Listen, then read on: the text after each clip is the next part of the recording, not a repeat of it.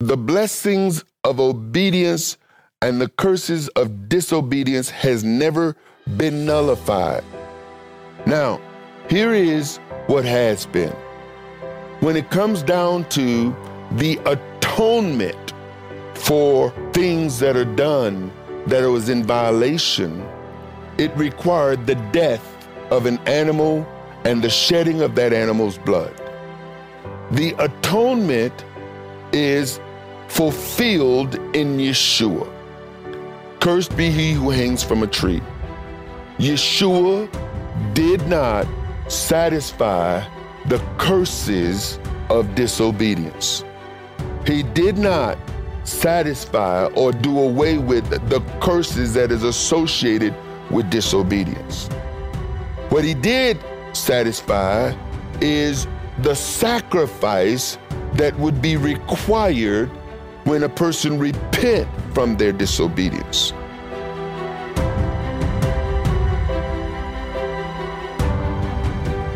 Shalom, saints, and welcome to our verse-by-verse study of the book of Genesis.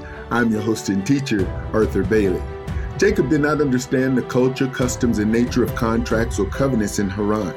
From his entrance into the region, Jacob was introduced to a different way of life, but maintained his way of doing things.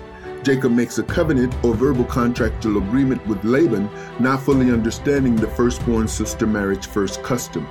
Laban knew this going into the agreement, but neglected to tell Jacob the small print. Leah was in on the misrepresentation because she would have to lay with Jacob, and it was clear for 7 years that Jacob was working for Laban in order to marry her sister Rachel. We see that in this culture, the daughters did what was instructed by their fathers, who chose whom their daughters would marry. Rachel was in on the plan too. She knew there was a marriage feast and Jacob would be wed to Leah, but Rachel kept quiet. Jacob had to accept the marriage arrangement, for he had no choice if he wanted Rachel. Today's study title is Marriage and Deception. So, let's study.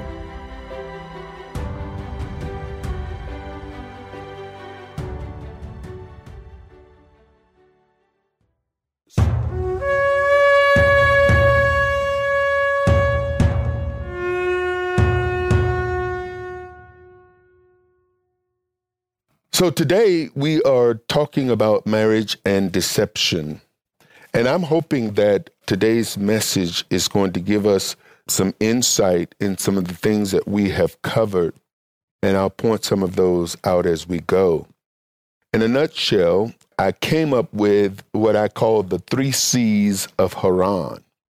And that is customs, contracts / covenants, and culture. And so today we're going to look at some customs, some covenant or contracts, and culture in this teaching today. And I'm hoping that it'll help us understand some of the things that we have dealt with prior. As we talked about how when it comes down to sin, during this time and throughout Genesis, sin is not identified. Paul tells us that sin, where there is no sin, there is no death. Where there is no law, there is no knowledge of sin. And so he tells us in Romans that death reigns from Adam to Moses. And the reason why death reigned from Adam to Moses is that the lives that people were living, they didn't even know that they were sinning. Sin had not yet been defined, even though it had been revealed, because from the very beginning of Cain life, the Bible tells us that Father says to him, sin crouches at your door, but you must master it. But it doesn't tell us or define it. And so as we go through, we're going to see that some of the things that Abraham and Isaac did, it falls into a category that we, on this side of the New Testament and on this side of the commandments, the law, and the Torah, we would clearly see it for what it is. But on their side, it would be somewhat viewed differently. People of various cultures have customs that may be viewed as unusual or unseemly or just downright wrong by people of other cultures.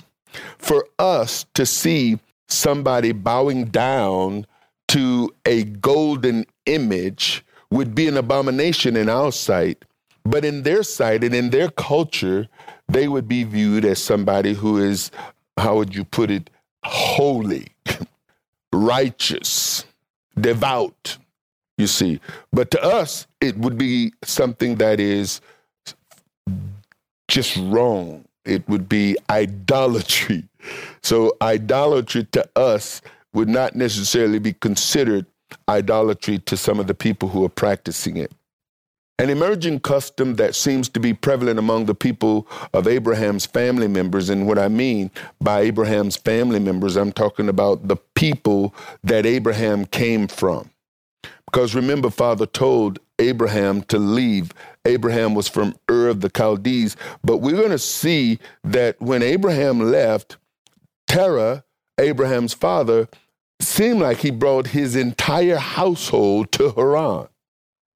And here we're going to see that when Jacob leaves, his parents send him to Haran, even though Abraham and his family was from Ur of the Chaldees, but they migrated to Haran, and Haran seemed to have been named after Abraham's brother. And so an emerging custom, as we're going to see here, which is prevalent among the people of Abraham's family members, and that is a custom that can be perceived as deceptive. Abraham displayed characteristics of saying certain things that were customary that we in our culture view as not completely truth or half-truth or just a downright lie.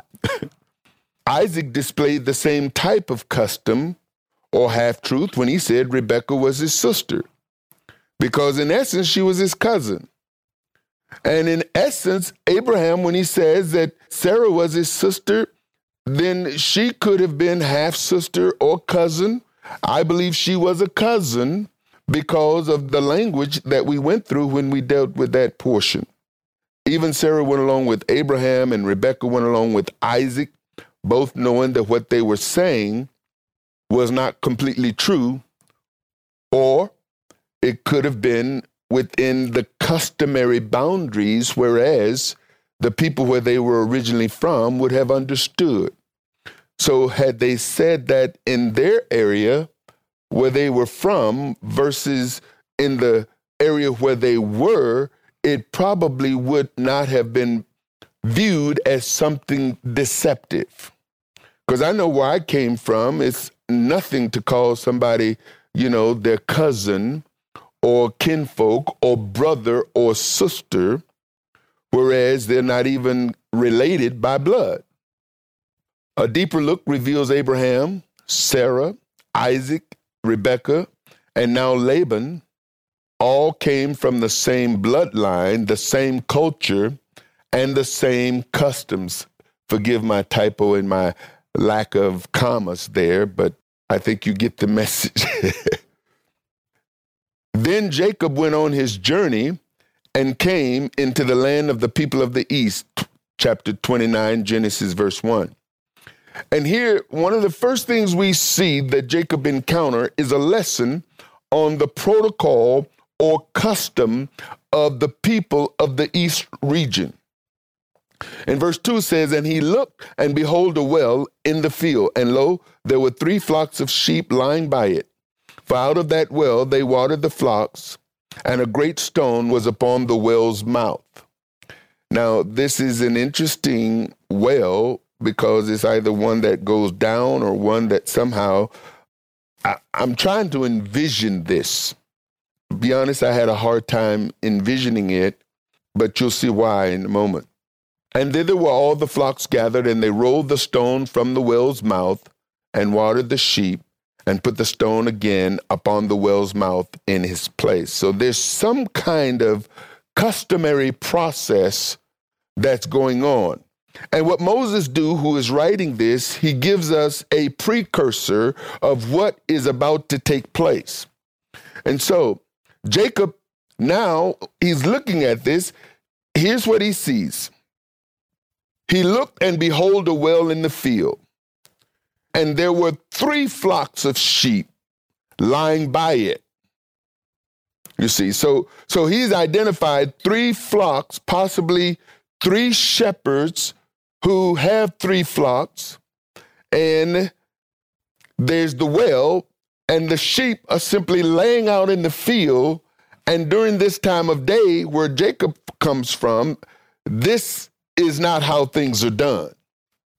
So Jacob is going to ask the men where they were from, and when he learned they were men of Haran, he asked about Laban, the son of Nahor.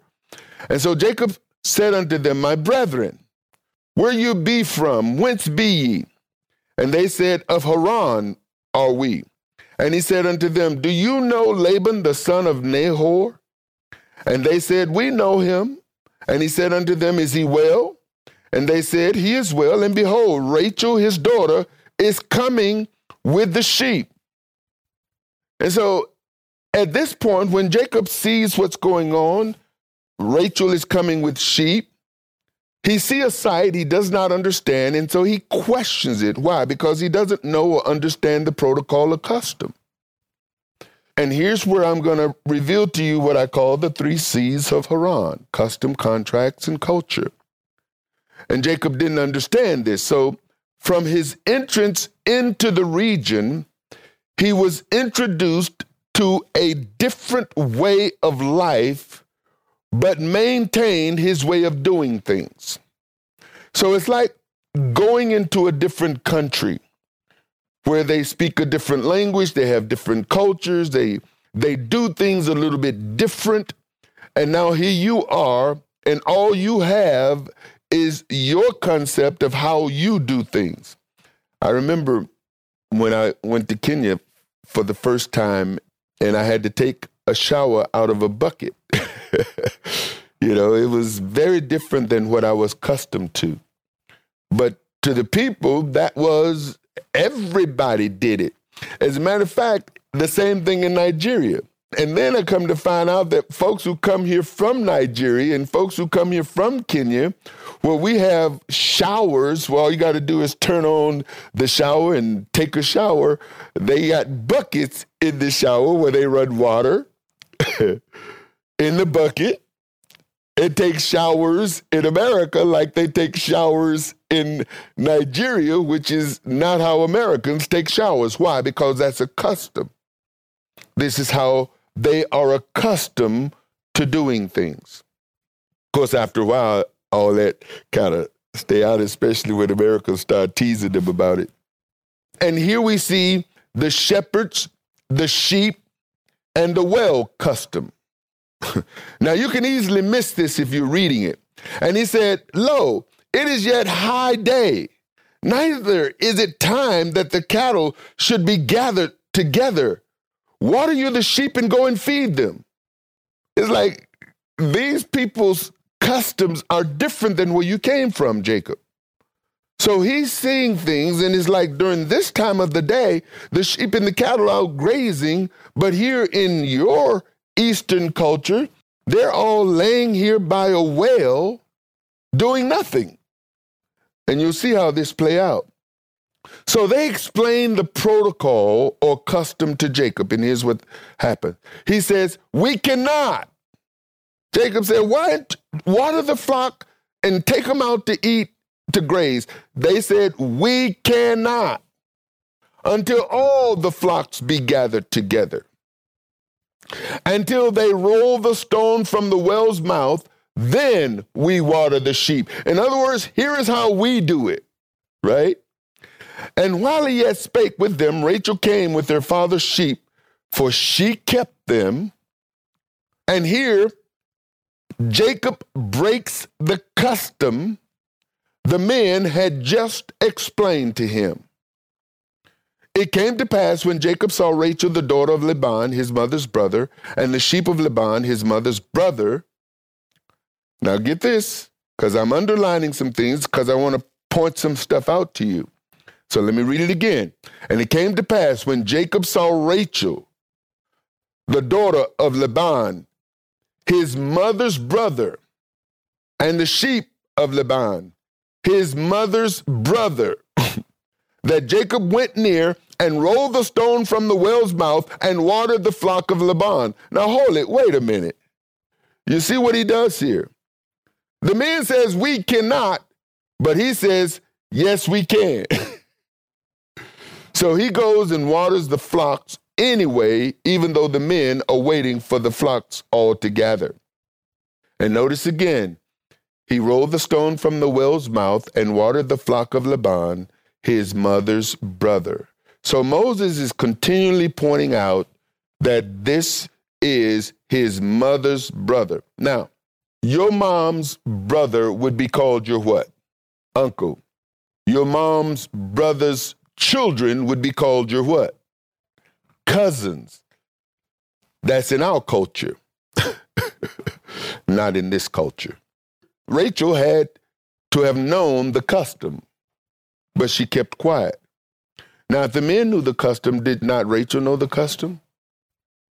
She didn't say anything. She allowed Jacob to do what he did. The men allowed, they just said, oh, here's one of those foreigners. Just like, Americans go to certain countries and they say, oh boy, there's an American. Why? Because they're acting like Americans. They're doing what Americans do. And they have no regard for our customs and our culture.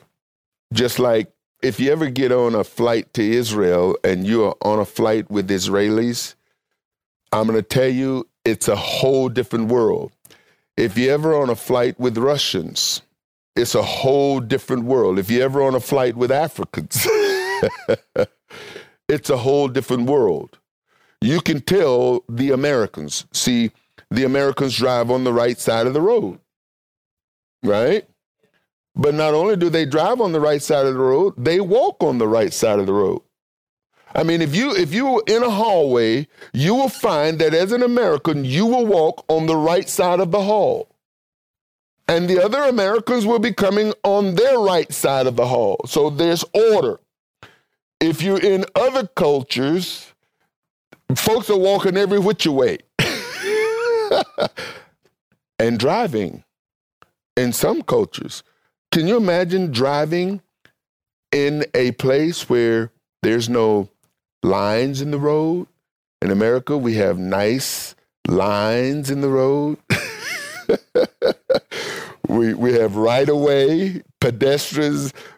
Man, they say, listen, I remember, are you bigger than the car?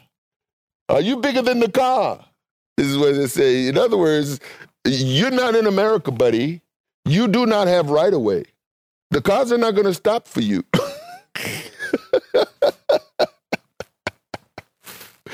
You learn real quick, right? So Rachel understood the customs. The men understood the customs. Jacob didn't know the customs. And as a result, he did something that was uncustomary, and everybody keeps quiet. Then Jacob kissed Rachel and lifted up his voice and wept. And Jacob told Rachel that he was her father's brother and that he was Rebekah's son. So Moses keeps emphasizing brother, son.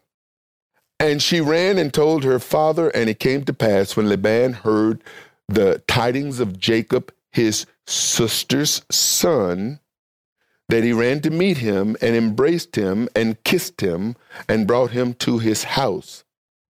And then he, Jacob, told Laban all these things.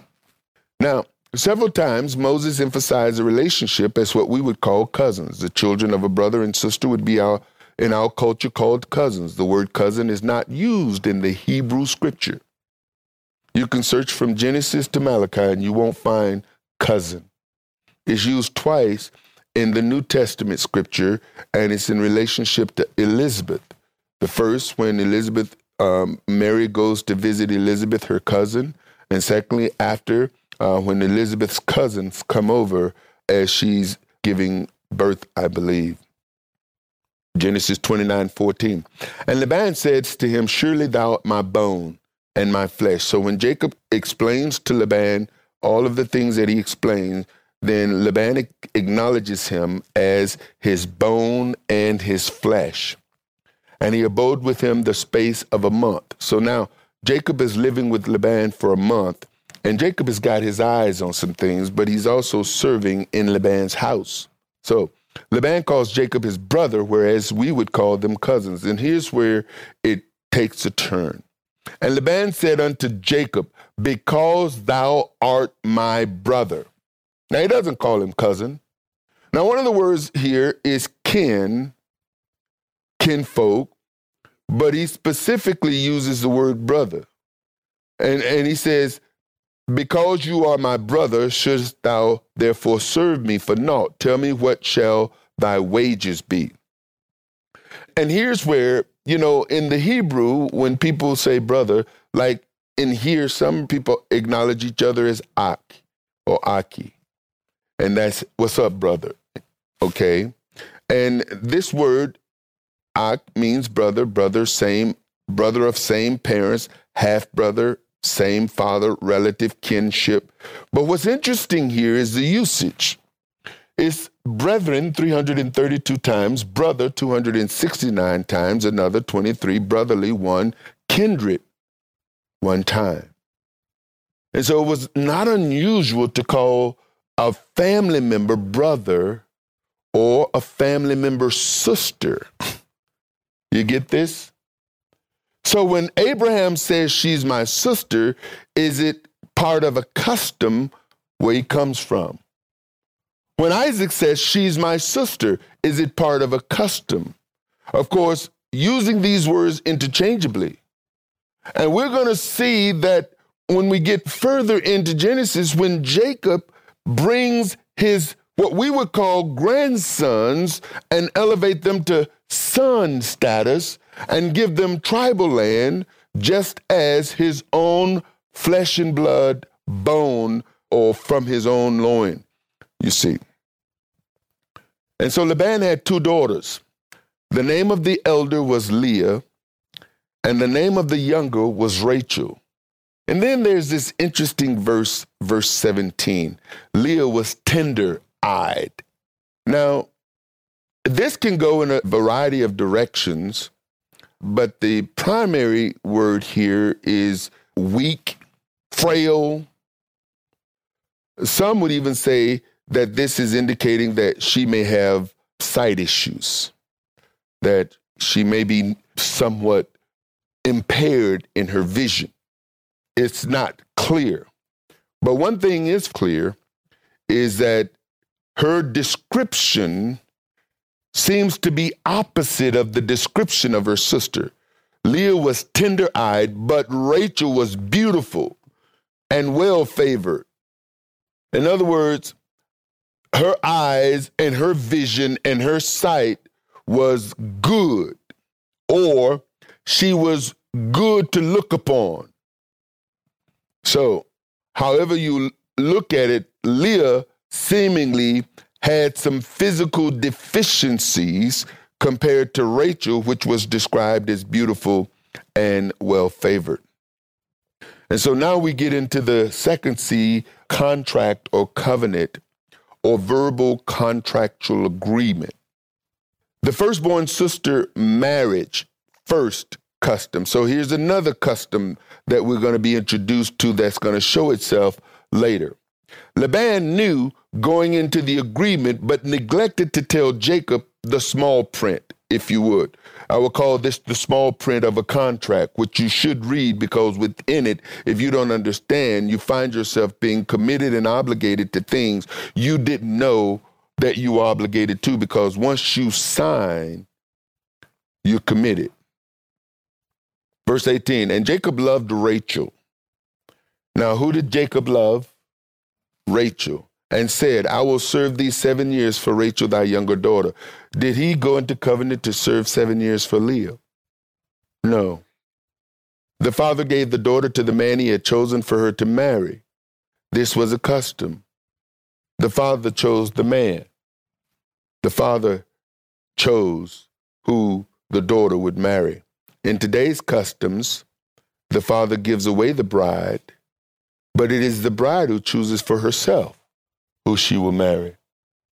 And what I find is that there are some things that are taken from the Bible that are customs within our community, but partial custom. There's some things that are taken, but not in the whole context. Only take what you can use and leave the rest. So it is not unusual, even in the ceremony, that the preacher would ask, who give this woman to be married? Or who give this woman to this man?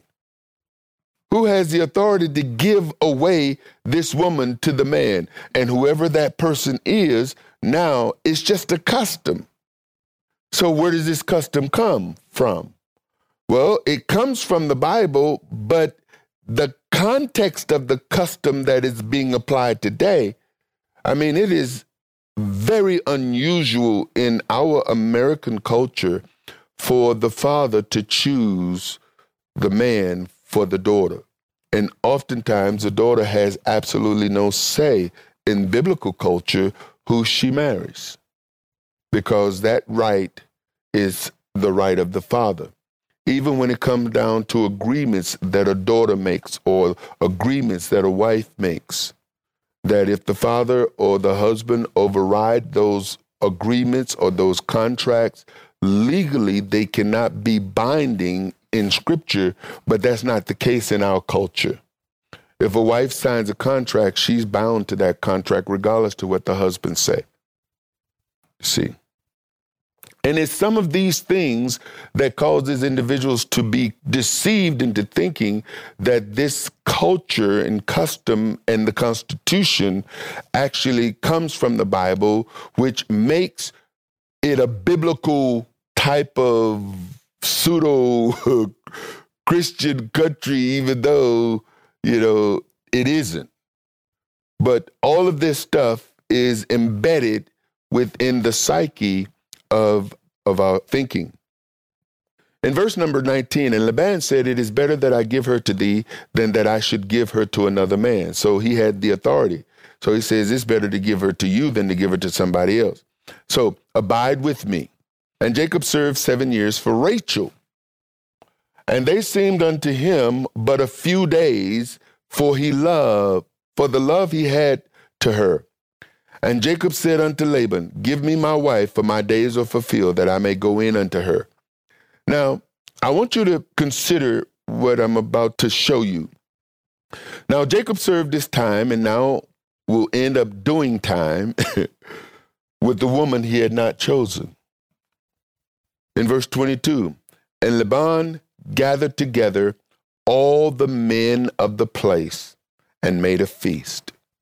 So what do we have here? We have a wedding feast. And this feast is going to last 7 days or a week. The custom for marriage was a 7-day feast.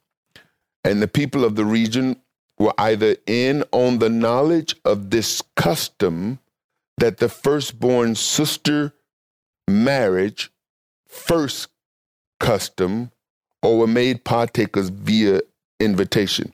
So what Laban is going to do, because the entire community is in on it. Laban knows that he has an agreement with Jacob, right?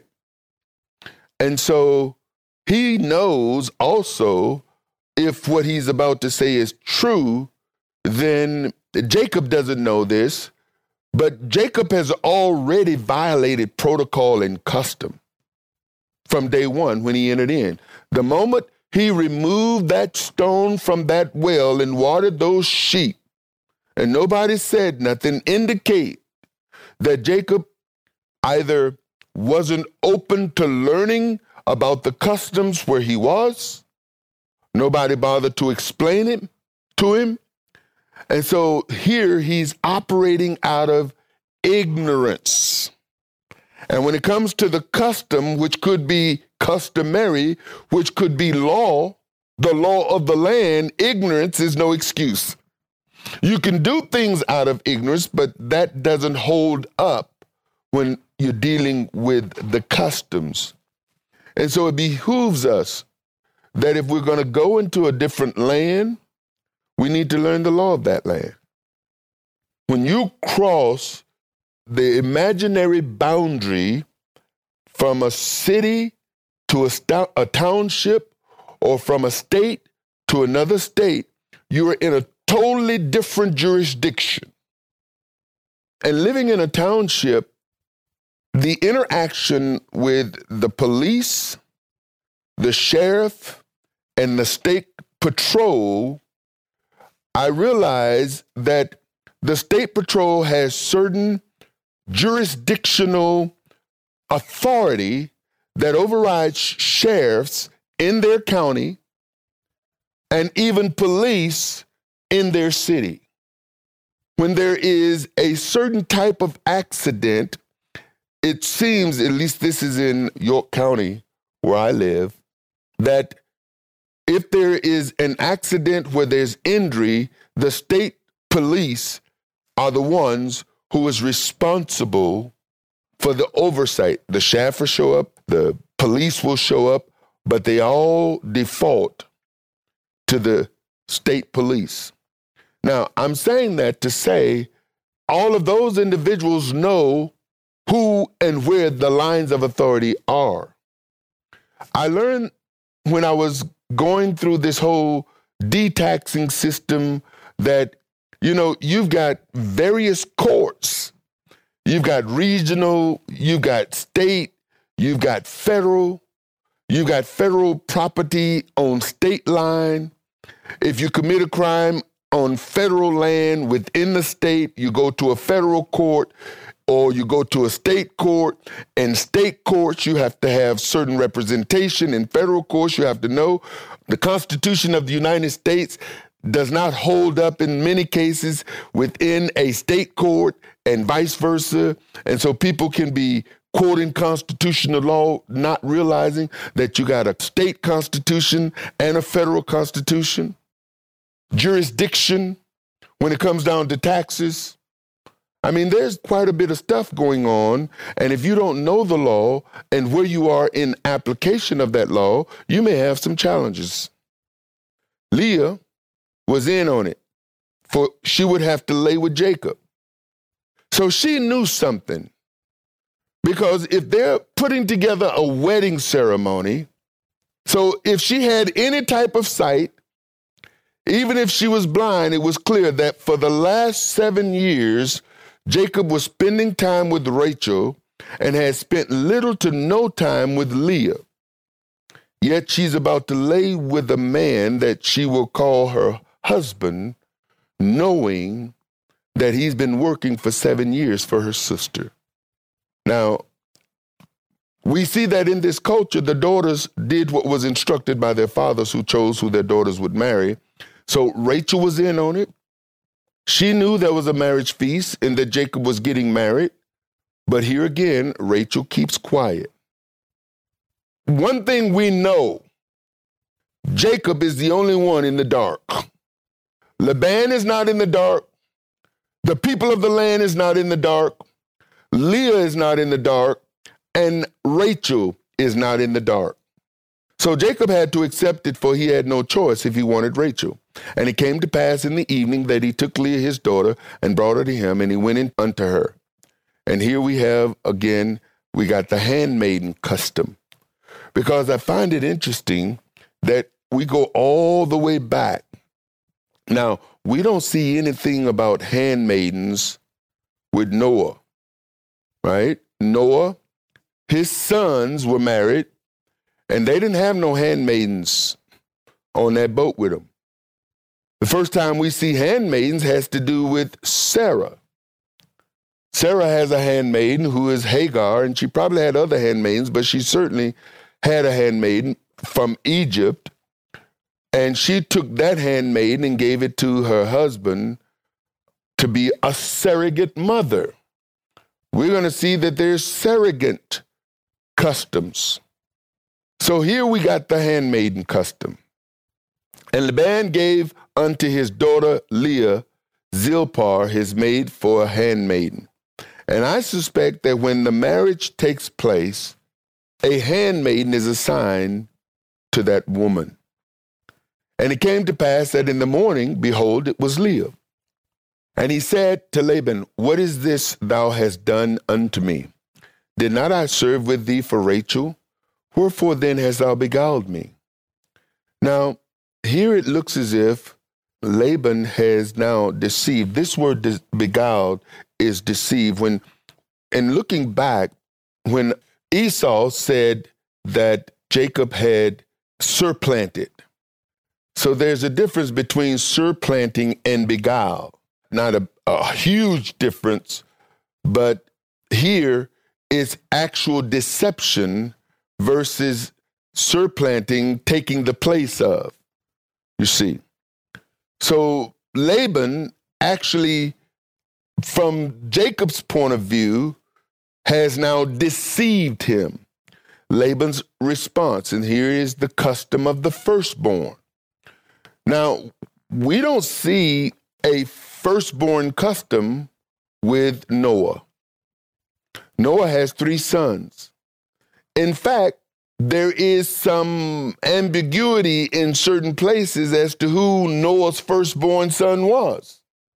But now we come to find that for some reason, Sarah has this knowledge of the firstborn as it relates to the actual wife versus the firstborn as it relates to a handmaiden, because Abraham tells Sarah her handmaiden, which she has given, is hers to do whatever she wants. And one of the first things she want to do is get the handmaiden's son away from the son, which was Sarah's, which was the actual firstborn and son of promise. And we find that when it comes to that son, that all of the other sons that Abraham has, he gives gifts and send them away. So there's something about this firstborn. And then we see that this culture, because Jacob understood this birthright, whereas we find that there's this birthright now that shows up when it comes down to Jacob, which seems to be applied when it comes down to Isaac as it relates to Abraham, but it was not necessarily spoken of until Jacob now desires the birthright, which I suspect comes from the culture that Abraham came out of, because now we see that not only is there custom of a firstborn, but it is not necessarily simply allocated to the male, because Leah is the firstborn as far as the daughter is concerned. And Laban said, it must not be done in our country to give the younger before the firstborn. And this firstborn is the Hebrew Bikira, which is in relationship to the female, versus the Hebrew Bikor, which is in relationship to the male. Now, what's interesting is that there has not been a commandment concerning the firstborn, because that won't come until Moses goes up into the mountain to receive these instructions from the Almighty. But it's embedded in the culture of Abraham, because we see it keeps showing up, and it first shows up on the scene in relationship to Abraham and his offsprings. So this passage reveals to us that there was a firstborn custom in Haran amongst Abraham's kinfolk, which could shed light on the birthright and the blessing of the birthright or firstborn. Another custom amongst his people is the week-long feast or celebration of the marriage. And so now that Jacob realized, okay, Laban doesn't break the covenant, he just doesn't reveal to Jacob the small print of the covenant, which is part of the custom. And if, in fact, it was customary and law, then it certainly makes sense why everybody went along with it, assuming that everybody else knew what was going on. So there was no need for anybody to say anything. So Leah had to have known, Rachel had to have known, Laban certainly knew, and the people that was at the feast obviously knew or they was brought into it. Another contractual agreement for another wife and handmaiden, and another 7 years of labor. Verse 28, and Jacob did so and fulfilled her week. Why? Because now, here's the thing about a covenant or contract. Just because you don't understand the small print, don't mean you get out of it. So now Jacob fulfilled her week. Now, this fulfilling her week indicates that for 7 days, Jacob was with Leah for 7 days. And I would suspect that that's who he slept with for 7 days. And Rachel doesn't seem to have an issue with this. Why? Because it was part of the culture she was brought up in. And Jacob did so, fulfilled her week, and he gave him Rachel, his daughter, to wife also. So here's the picture. Jacob goes into Leah thinking he's going into Rachel. He spends 7 days with Leah, and after those 7 days, he now gets Rachel. Jacob gets Rachel, the wife he wanted, and Bilhah, her handmaid. So here, Laban gave to Rachel, his daughter, Bilhah, his handmaid, to be her maid. So here again, the wife, the daughter gets married, and she receives a servant. She gets a handmaid. And here it was actually Laban's handmaid. After fulfilling his week with Leah, Jacob lays with Rachel and worked another 7 years. Verse 30. And he went in also unto Rachel, and he loved also Rachel more than Leah, and served with him yet 7 other years. And that brings this portion to conclusion. We're going to pick up in verse 31 as we move forward next week, Father willing, because this is where this context stops, and then they're going to get into where they're starting to bring forth children in these relationships.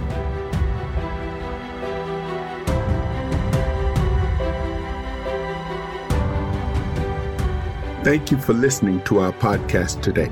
You can find more inspirational teachings and download our free ebooks on our ministry website at ArthurBaileyMinistries.com. Please follow us on Facebook at House of Israel-Arthur Bailey Ministries, on Instagram at Apostle Arthur Bailey, on Twitter at Apostle Bailey, and you can subscribe to our YouTube page at Apostle Arthur Bailey 1. If you're in the Charlotte area, please come and fellowship with us. We'll do our best to make you feel right at home. Our address is on our website at the About link under Contact Us. Again, thank you for joining us, and until next time, Shalom, Saints.